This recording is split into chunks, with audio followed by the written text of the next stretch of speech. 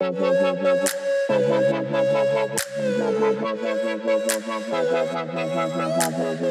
is Thursday, May 21, 2020, and here is your Daily Devo.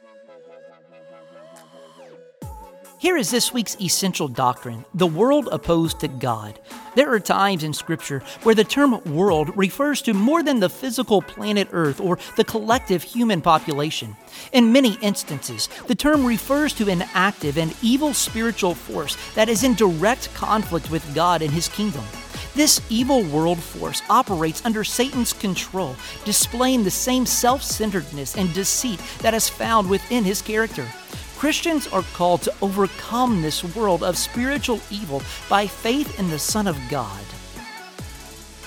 Do you need spiritual help? Call or text our prayer hotline at 305-707-PRAY. That's 305-707-7729.